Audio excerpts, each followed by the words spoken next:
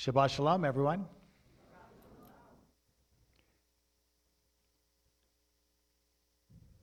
You know, that Torah portion is not super exciting, I know. I want to promote Elder Randy's Torah class, but it's already full, so I don't know if I should do this or not. But you can read part of a portion like that and say, well, that just doesn't seem too exciting. Until you come to Elder Randy's class where he unpacks that and what that means.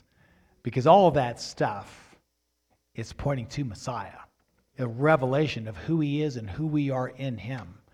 So his class runs every week down below, and that's at 11:45 to 12:45. So it's already full, but we can put more chairs in. Put you in the nosebleeds. It's really a small classroom, so we're okay. But yeah, come to that. I think you'll enjoy it. So I'm in a series on the kingdom of God, and this is part 6. And my staff is saying, "Hey, you need to slow down. A series should be maybe 2 or 3." I'm stuck. I think it's going to be 6 or 7. Can you hang in there? Can you do this with me? I need your help. This is about the kingdom of God. And this concept of the kingdom of God runs from all the way early in the Exodus account through the book of Revelation. It's the central theme of the Bible. That's why this series is so long, because it covers so much literature in terms of biblical studies. It's a big, big issue. It's a central issue. It's the gospel of God. It's the gospel Jesus came to preach. The good news that the kingdom of God has finally arrived. And it's growing like a mustard seed. And it's going to overtake everything. And when he comes again, the kingdom of the world will become his kingdom. It's amazing. It's exciting in every sense. And so I'm in number 6 in my series. And I've entitled this Kingdom Authority. Kingdom Authority. The kingdom of God comes with authority. And this authority manifests in many different ways. Some of those are what we call signs and wonders or miracles. In fact, a miracle is an event that appears inexplicable by the laws of nature and so is held to be supernatural in origin or an act of God. In this teaching today, we're going to take a closer look into miracles, signs and wonders, and the authority of God to perform them. So let's start with a definition of the word miracles. Let's get a working definition so that we can all be on the same page. So I'm going to quote from Dr. Richard Knopp. He lists 5 main types of miracles. So we'll work our way down through these. There's different types of miracles in the Bible. The first one is called creation miracles. Creation miracles are those supernatural events where God does something that's extraordinary, inexplicable, hard to understand. We call it a miracle. So this first category is called creation miracles, where he creates all things, seen and unseen, out of nothing. It's transcendent. These miracles of creation are transcendent. It's something that is almost, it's more than we can comprehend, but the more we look into the creation itself, the universe, the more we're able to say the Lord is absolutely marvelous in every way. Powerful, omniscient, he is the only true and living God. The second category is what we call sustaining miracles. Sustaining miracles point to the ongoing operation of nature that especially allows humans to exist and flourish. The whole universe caters to our little planet. The whole universe is finely tuned so that human beings can exist on planet Earth. It's amazing when you look into the fine-tuning of the universe. God is fine-tuning and sustaining the entire apparatus which allows you and I to live our lives as human beings for his glory. Hebrews describes God's Son as, quote, sustaining all things by his powerful word. And Paul refers to the Son as the image of the invisible God, in whom all things hold together. This is what we call the sustaining power of God to keep everything going and in place so that we can live our lives. That's miraculous. I mean, there are just literally so many miracles taking place at any given time in terms of how the universe is sustained so we can live. The third category is providential miracles. Providential miracles do not appear to go against the normal operation of nature, but the timing of related events, that's what seems miraculous. So it's not miraculous in and of itself other than the timing. Now consider this incident with Jesus. He was accused of not paying the temple tax. Can I hear an amen? But he always made good on the taxes. Can I hear another amen? Okay. We're not into application right now, so don't worry. Okay. So he was accused of not paying the temple tax. Jesus told Peter, go fishing. Quote, take the first fish you catch, open its mouth, and you'll find a 4 drachma coin. Peter does. Sure enough, the coin's in the mouth of the fish, and it's sufficient to pay the taxes that Jesus owes. Yeah.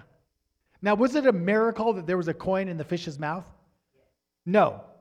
No, it wasn't. How many people fish? Yeah. What do fish like to eat besides stink bait?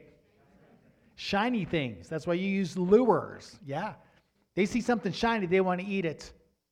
So it's not absolutely, a miracle that a fish seeing a coin shining and pick it up and try to eat it. Yeah. So there's no miracle there other than the timing event, right? He says, go fish, get the first one, and there is going to be a coin in its mouth. The miracle was because of the timing between what Jesus said and then what occurred. In a sense, we might call this a coincidence, right? Because there's no real miracle other than the timing. So some might have said, that was just a coincidence. You can write it off as a miracle and call it a coincidence. I think a lot of times we might call coincidences miracles when they're not. And there's other times that it might be miraculous and not a coincidence. So those are kind of the issues that we have to run with. Fourth, predictive miracles. Predictive miracles arise from making accurate predictions that are not adequately explained by mere luck. Catching the fish with the coin was both a providential miracle and a predictive miracle. Why? Because Jesus foretold what Peter would find in the fish's mouth. Fifth and final category, suspension miracles. Suspension miracles may appear to be violations of some natural law, but it's better to think of such miracles as suspending of natural principles. How does that hunk of metal with all those people in it get up into nothing and fly around? Is there no gravity under that hunk of metal? How does that work?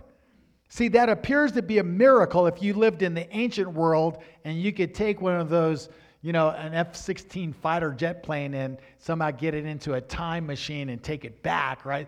Everyone would be like, that's a miracle, right? I mean, even today, when you think about it, the laws of gravity would say you can't do that. No, the law of gravity isn't being superseded. It's due to aerodynamics and working within those laws that you can actually overcome the law of gravity without violating it. Does that make sense? So we call these suspension miracles. Now, included in those are other examples such as healings and nature miracles.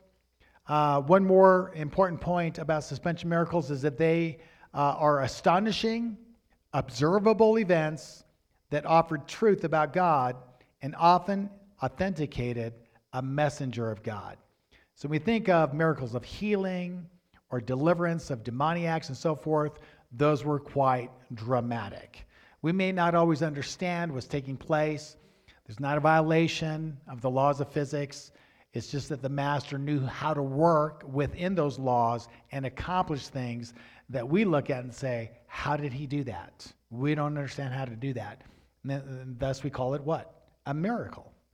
So God uses both natural and supernatural phenomenon in miraculous ways. When it is natural, it can easily be dismissed as coincidence. We're going to look at that in a few stories here. When it is supernatural, it's much more difficult to dismiss. Think of the resurrection of Jesus. That was difficult to dismiss. It turned that whole area upside down when he rose from the dead. There were guards that were in a lot of trouble over that one because they could not explain how that happened.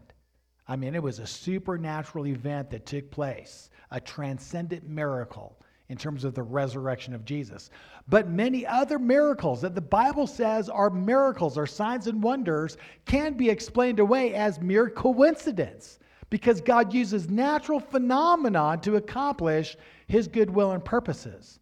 He uses natural phenomenon in terms of signs and wonders.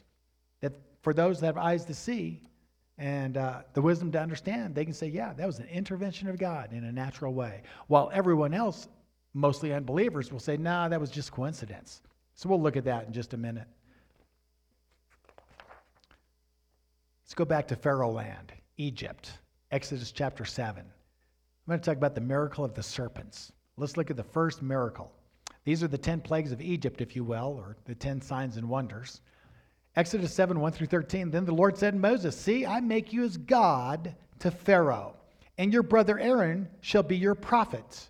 You shall speak all that I command you, and your brother Aaron shall speak to Pharaoh, and he let the sons of Israel go out of his land. But I will harden Pharaoh's heart that I may multiply my signs and wonders in the land of Egypt. When Pharaoh does not listen to you, then I will lay my hand on Egypt and bring out my host, my people, the sons of Israel, from the land of Egypt by great judgments. The Egyptians shall know that I am the Lord when I stretch out my hand on Egypt and bring out the sons of Israel from their midst. So Moses and Aaron did it as the Lord commanded. Thus they did. Moses was 80 years old and Aaron was 83 when they spoke to Pharaoh. Now the Lord spoke to Moses and Aaron saying, when Pharaoh speaks to you saying, work a miracle, then you shall say to Aaron, take your staff, throw it down before Pharaoh, that it may become a serpent. So Moses and Aaron came to Pharaoh, and thus they did, just as the Lord had commanded.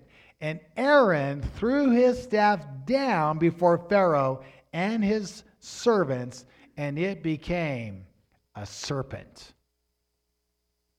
That is a miracle. Taking a staff, throwing it to the ground, and it becomes a serpent, that's a bona fide miracle. Right? Verse 11. Then Pharaoh also called for the wise men and the sorcerers. They also, the magicians of Egypt, did the same with their secret arts. They did the same thing. Moses and his brother Aaron come to speak to Pharaoh. They give him a wonder, a miracle. Pharaoh calls his sorcerers, and they too do the same miracle. Verse 12. For each one threw down his staff, and they turned into serpents. But Aaron's staff swallowed up their staffs. We call these power encounters, right? Close encounters with the third kind. These are kingdoms, a dark kingdom and a kingdom of light in conflict with each other. And the powers of those kingdoms being manifested before men. Think about that for a moment. The kingdom of the serpent, the kingdom of darkness, the kingdom of Satan has power and authority. And then you have the kingdom of God, which also has power and authority. one originating from light and one originating from darkness. Both of the kingdoms have power. Both are interfacing. In our realm, the natural realm, the supernatural, phenomenon of these kingdoms are manifesting in our natural realm. Verse 13. Yet Pharaoh's heart was hardened, and he did not listen to them, just as the Lord had said. Verses 14 through 24, the next miracle. Then the Lord said to Moses, Pharaoh's heart is stubborn. He refuses to let the people go. Go to Pharaoh in the morning as he is going out to the water, and station yourself to meet him on the bank of the Nile, and you shall take in your hand the staff that was turned into a serpent. You shall say to him, the Lord, the God of the Hebrews, sent me to you, saying, let my people go, that they may serve me in the wilderness. But behold, you have not listened until now. Thus says the Lord, by this you will know that I am the Lord. Behold, I will strike the water that is in the Nile with the staff that is in my hand, and it will be turned into blood. The fish that are in the Nile will die, and the Nile will become foul, and the Egyptians will find difficulty in drinking water from the Nile. Then the Lord said to Moses, say to Aaron, take your staff, stretch out your hand over the waters of Egypt, over the rivers, over their streams, and over their pools, and over all their reservoirs of water, that they may become blood. So there will be blood throughout all the land of Egypt, both in vessels of wood and in vessels of stone. So Moses and Aaron did even as the Lord commanded, and he lifted up the staff and struck the water that was in the Nile in the sight of the Pharaoh and in the sight of his servants. And all the water that was in the Nile was turned to blood. The fish that were in the Nile died. The Nile became foul, so that the Egyptians could not drink water from the Nile. And the blood was through all the land of Egypt. This is super interesting in light of the fact that in Egypt, this phenomenon of the Nile turning to blood happened before this event. In the history of the Egyptians, this wasn't the first time that this occurred, and wouldn't be the last time either. Because there's a natural thing that takes place late in the fall, which sometimes, because of the rainfall and mountain runoffs and algae and so forth, it will turn the Nile red. See, it's going to be easy for Pharaoh to look at this and say, is this truly the Lord, or is this just natural phenomenon? See, God is going to use natural phenomenon, of course, but he might do that in miraculous ways. And then other people might look at that and write that off and say, nah, that's just natural phenomenon, when actually it was the Lord who caused that, either supernaturally or naturally. This becomes very complicated when you look at these signs and wonders in Egypt. Now, verse 22 complicates matters. But the magicians of Egypt did the same with their secret arts. Yeah, his magicians again duplicate the sign and the wonder, which certainly begins to harden Pharaoh's heart when he begins to say, there's nothing new here, guys. I mean, my sorcerers can do all these things. Your God is no greater than our gods. Go away. I'm busy, right? So they did the same thing. They took clear water and they turned it into blood. Then Pharaoh's heart turned and went into his house with no concern even for this. So all the Egyptians dug around the Nile for water to drink, for they could not drink the water of the Nile. Third miracle. What happens? The frogs come. The multiplication of the frogs. Frogs everywhere. Thousands, tens of thousands, hundreds of thousands. There were so many frogs. Where'd they come from? The Nile. They came from all the streams, all the pools. Everything that turned to blood forced the frogs right out. Everything in was dying, and the frogs came out. See, again, this is natural phenomenon that can certainly be the explanation rather than God's hand. Let's read about that. Exodus 8, 1 through 7. Then the Lord said to Moses, go to Pharaoh and say to him, thus says the Lord, let my people go, that they may serve me. But if you refuse to let them go, behold, I will smite your whole territory with frogs. The Nile will swarm with frogs, which will come up and go into your house and into your bedroom and on your bed and into your houses of your servants and on your people and into your ovens and into your kneading bowls. So the frogs will come upon you and your people and all your servants. Then the Lord said to Moses, say to Aaron, stretch out your hand with your staff over the rivers, over the streams, and over the pools, and make frogs come up on the land of Egypt. So Aaron stretched out his hand over the waters of the Egypt, and the frogs came up and covered the land of Egypt. Miracle? Or was God just using natural phenomenon? And in the timing of it, surprising everyone. Keep in mind, this is the third sign and wonder. What do you think Pharaoh does? He calls for his boys, the sorcerers. Again, the magicians did the same with their secret art, making frogs come up on the land of Egypt. Kingdom clash, kingdom wars, right? Both kingdoms fighting for the allegiance of humanity. We get to the fourth one. This is the game changer. This is where everything turns.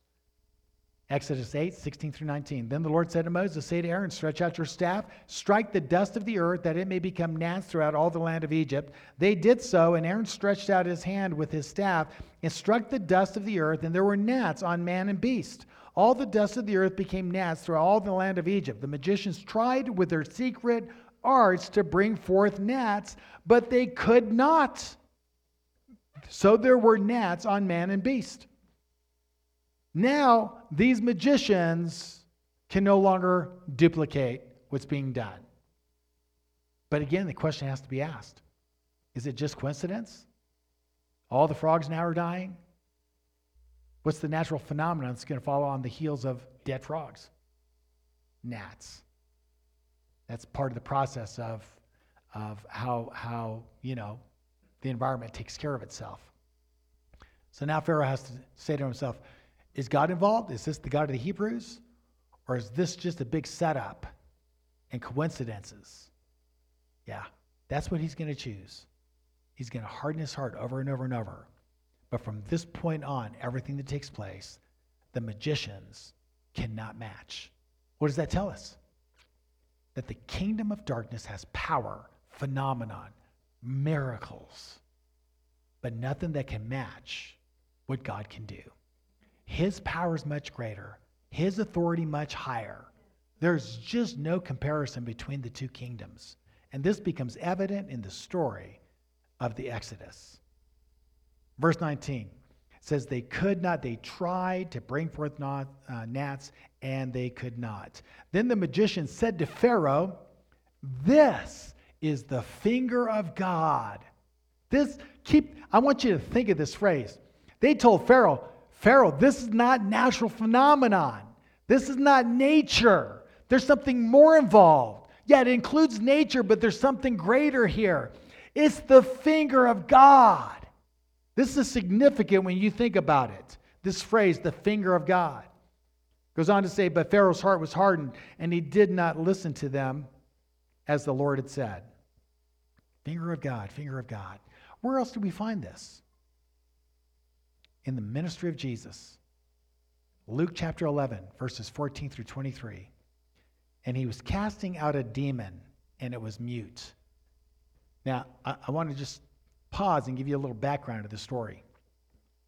Jesus has been doing lots of miracles. Some people are just writing them off, like Pharaoh. Some are just saying, that's just coincidence. Oh, that's just magic. There's no real supernatural thing going on here. Now in Israel, there were other miracle workers that came before Jesus, especially in Galilee. Honi ben the circle drawer, Honi ben Dosa. I mean, these were charismatic, Jewish rabbis in the north that did miracles of healing and deliverance. Just a fascinating group of rabbis from the north. But there were certain miracles that had never been performed before in all of Israel's history. One of those was casting a demon out of a mute. That had never been done before. Because in Judaism, pre-first century, the exorcists, for whatever reason, couldn't cast out demons unless they had the name of a demon. So if a person was demonized, they had to work in this deliverance to get the demon to disclose its name. For whatever reason, and it's not explained, not even in the Bible, they had to get the name before they could cast it out. Without the name, the demon wouldn't come out. Once they got the name, they could cast the demon out. Some of these charismatic rabbis would get the demons to disclose by using the name of God, which was forbidden in Judaism. You could not pronounce the name of God. That was already ruled as being blasphemy. So no one could do that other than the priests and celebrated charismatic rabbis. They could get away with it because they were obviously doing signs and wonders and God was with them. So they would use the name of God. They would say, in the name of Yud-Hey, Vav-Hey, disclose yourself. And those demons would respond. They'd get the name and they would cast it out. Now, how do you get the name of a demon if the demon has control over the vocal box, the vocal cords? This person's a mute. The person cannot vocalize. So guess what? In all of Israel's history, among these celebrated rabbis, no one ever cast out a demon from a mute. But they did say this: the Messiah, when he comes, he'll be able to do it. Only the Messiah. This is a category of miracles that only the Messiah is going to be able to do. And here's Jesus on the scene. He's casting out for the first time in all of Israel's history a demon from a mute. Fascinating. Let's pick this up.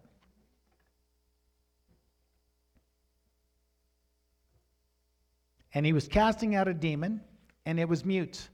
When the demon had gone out, the mute man spoke, and the crowds were amazed. But some of them said, he casts out demons by Beelzebul, the ruler of demons. Can you imagine that? They're now going to attribute his power to the dark side. No one had ever done this before. Verse 16, others, to test him, were demanding of him a sign from heaven. But he knew their thoughts, and he said to them, any kingdom divided against itself is laid waste, and a house divided against itself falls. If Satan also is divided against himself, how will his kingdom stand? Catch the context? Kingdom.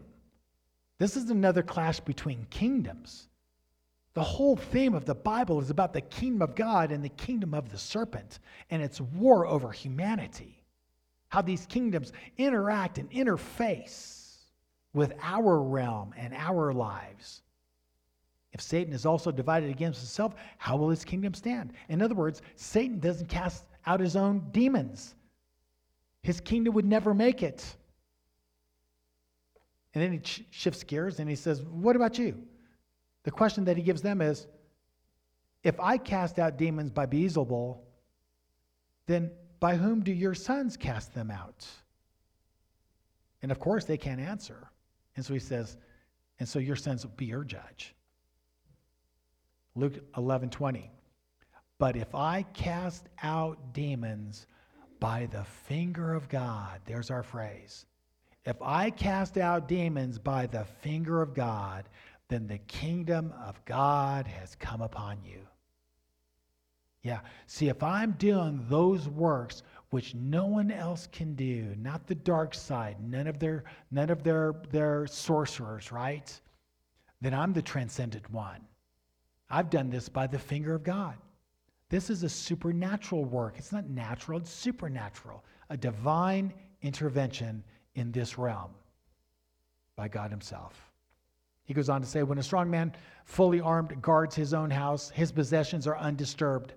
But when someone stronger than he attacks him and overpowers him, he takes away from him all his armor on which he had relied and distributes his plunder.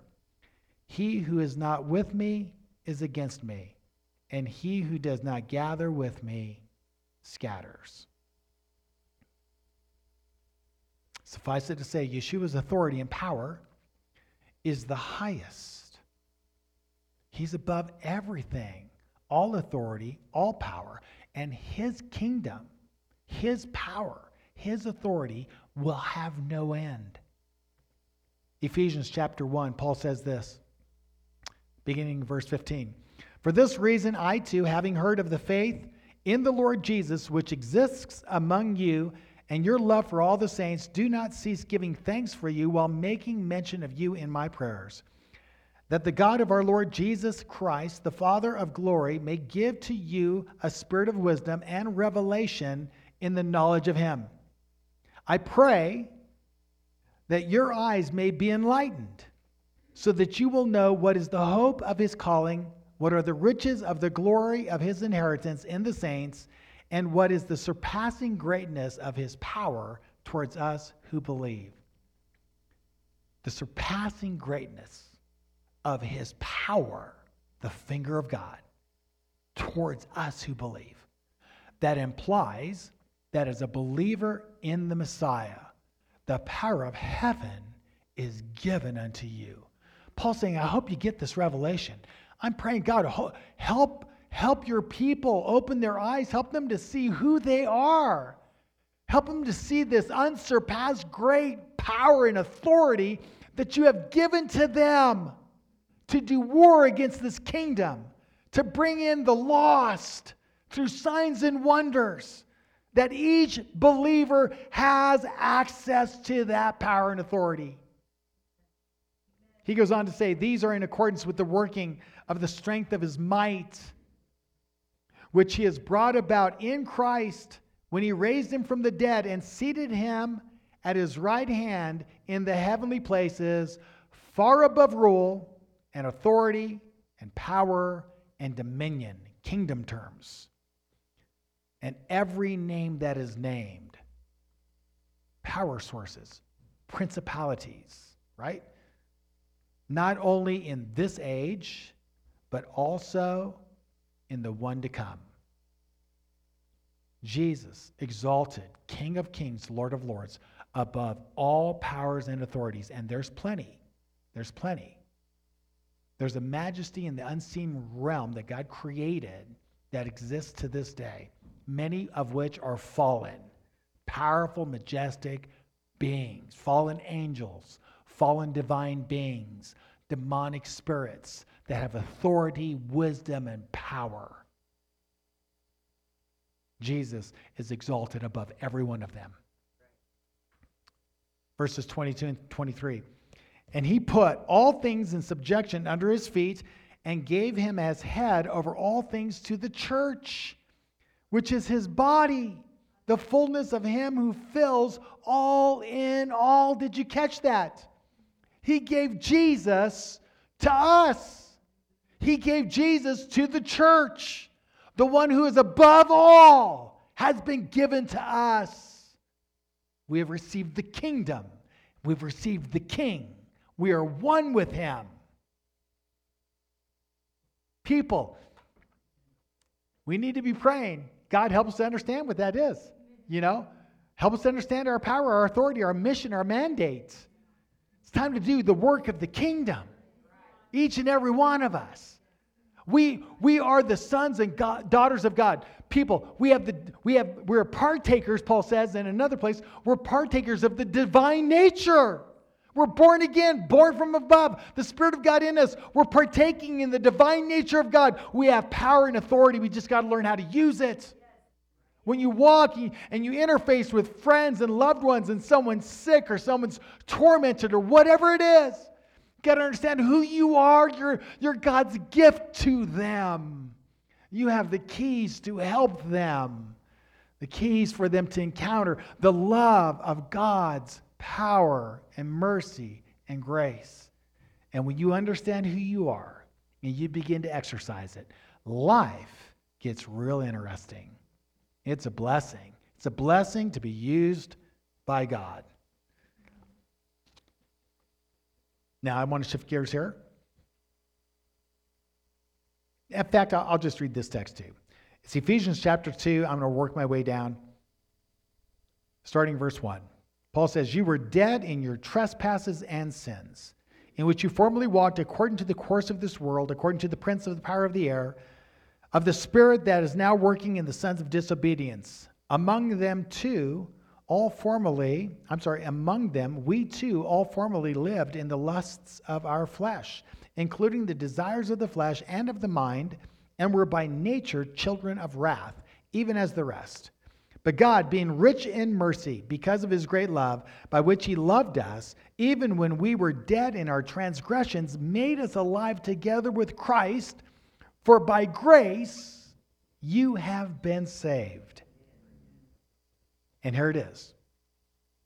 And he raised us up with him and seated us with him in heavenly places, in Christ Jesus, so that in ages to come he might show the surpassing riches of his grace and kindness towards us in Christ.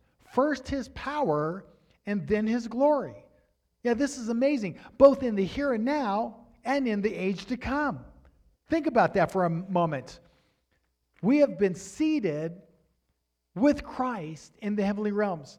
This really is kind of a figure of speech for Paul as he tries to get across our position that we have in Messiah. Positionally, we are seated with Christ above all powers and authority. It implies that we have the kingdom, the power, and the authority as representatives of God to plunder this Egypt, this world we live in, and take those who are held captive and bring them into the kingdom of light. I want to tell you an exorcism story. My wife and I were helping some high school students that had gathered. They were wanting to do Bible studies, and it was a pretty typical group of high schoolers, rebels, pushing the limits, doing things they shouldn't be doing. And some of them got into some kind of dark places. And we had one girl that was in our group.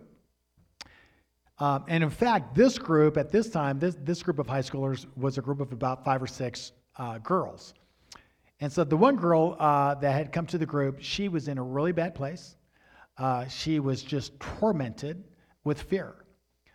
She wouldn't come out of her home. She had anxiety attacks. She wasn't going to school. She was just really tormented with fear, and it was just ruining her life. And their friends brought her to our group. And so we shared with her, what God could do for her and what this was all about, and asked if we could try to help her, if she would let us pray for her. And she said yes. She was in a bad place, and she just wanted help. She was desperate. And so we said, okay, well, we're going to talk past you. So what we want you to do is just relax and know that God loves you and that you're safe. Nothing's going to happen to you. But you might experience some phenomenon as a result of the very source that's causing all this fear. And we don't want you to be afraid of that. That's just, part of what's going to happen. But you just stay calm, relax, let us, help you. And you're going to find freedom tonight. And so she nodded yes, and we began to pray. And as we began to pray, this demon manifested. And we began to ask the demon its name. Because, we've done enough exorcism to understand that for whatever reason, if you can get the name, it really helps. Okay? You say, well, you don't need the name. You got Jesus. Yeah. Have you ever done one? Thank you. So just hold that thought. So since we're practitioners under Jesus and learning, we, still had to get the name. Okay? Have not arrived yet. Okay. So we're working on getting the name. We can't get the name, So Dawn shifts gears, and she says to the demon, she says, the demon wouldn't come out, and the demon says, I don't have to come out. And so Dawn says, by what authority do you have to stay in her? What's your authority? You claim you don't have to come out because you have some type of authority to stay in her. What is your authority? And the demon said, her necklace. We said, what? And it said, the necklace. So we said, okay, we command you to be silent, submerge, and be quiet in the name of Jesus. And then the girl kind of came to. And we said, you're wearing a necklace. Could you show us that? She says, yeah, yeah. She pulls it out, and it was a beautiful necklace. Sculpted, pewter, that soft metal, kind of looks like silver. And it was a beautiful, just intricate design. And guess what it was? The Death Reaper, the Reaper of Death. Yeah. The spirit that has the curved, deal. Yeah, it's a symbol. It's a symbol of the Reaper. Yeah, the spirit of death. She's wearing that. We said, you know what? The demon says that it doesn't have to come out because it has some kind of claim through this necklace that you're wearing. And obviously, it's the Grim Reaper, So would you be willing to give that to us?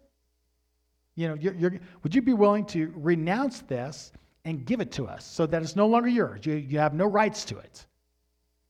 And she says, absolutely. So she gave it to us. We said, okay, we're going to go back. We're going to pray. Can talk past you again, So just know you're okay. And so she kind of nodded yes. So we said, okay, demon, we've got the power source. Give us your name. And this petite little high school girl screamed. It was like a death scream. It was like a blood-curdling scream, but it was a male voice. It was not a feminine voice. It was a masculine voice that was low and guttural and forceful, and it screamed with all of this girl's lung capacity, fear! Just this long, big scream of the word or the name fear. And it was so scary that the other girls all started screaming and doing the flight dance where your legs are going up and down, but you don't know which way to run. They're doing their dance, That was kind of scary too. And then they all ran down the hall into a room, slammed the door, and you could hear them still screaming in there. Yeah. And she screamed that out until she had no breath left.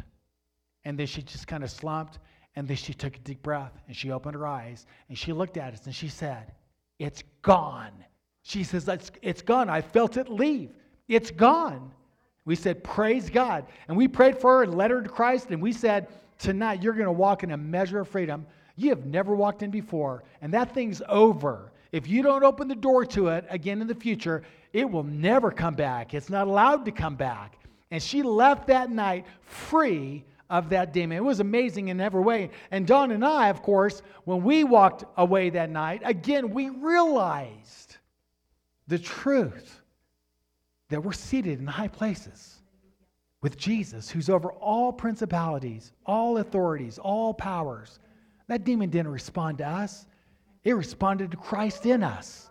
It was responding to the light of the kingdom. It was responding to the finger of God saying, I give up. I cannot battle against the finger of God.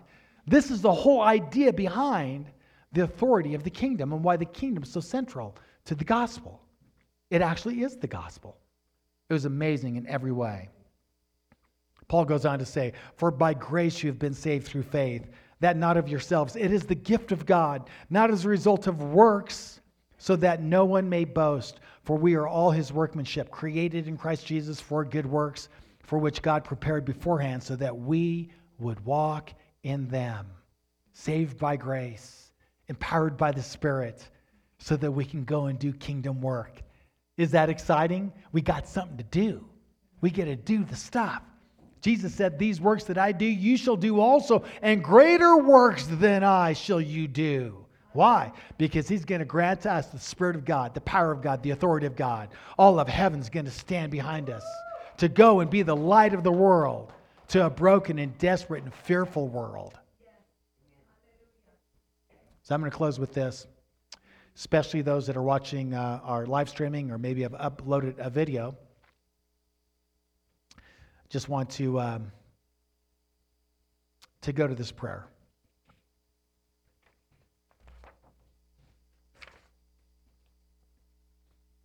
You're either in the kingdom of the serpent or you're in the kingdom of God. There is no neutral land. There is no neutral geography, not on earth nor in heaven. You're either in one camp or the other. The kingdom of Satan, a malevolent kingdom of evil, a kingdom that seeks your life, a kingdom that wants to torment you, a kingdom that wants to kill you. Or you're in the kingdom of God, a kingdom of love and joy and peace, of eternal life, the love of the Father watching over you. And so if you don't know what kingdom you're in, you're probably not in the kingdom of light.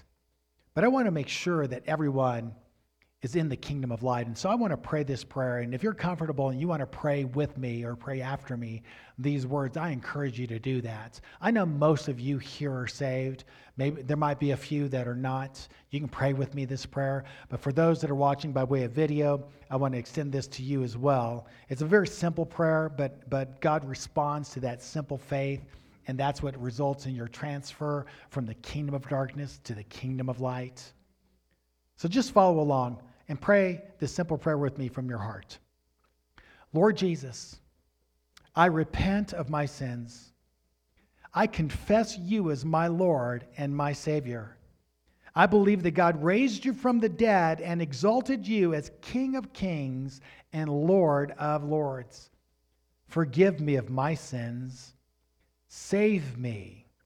I pray this in your name, Lord Jesus. Now, if you've prayed that with me, you're born again.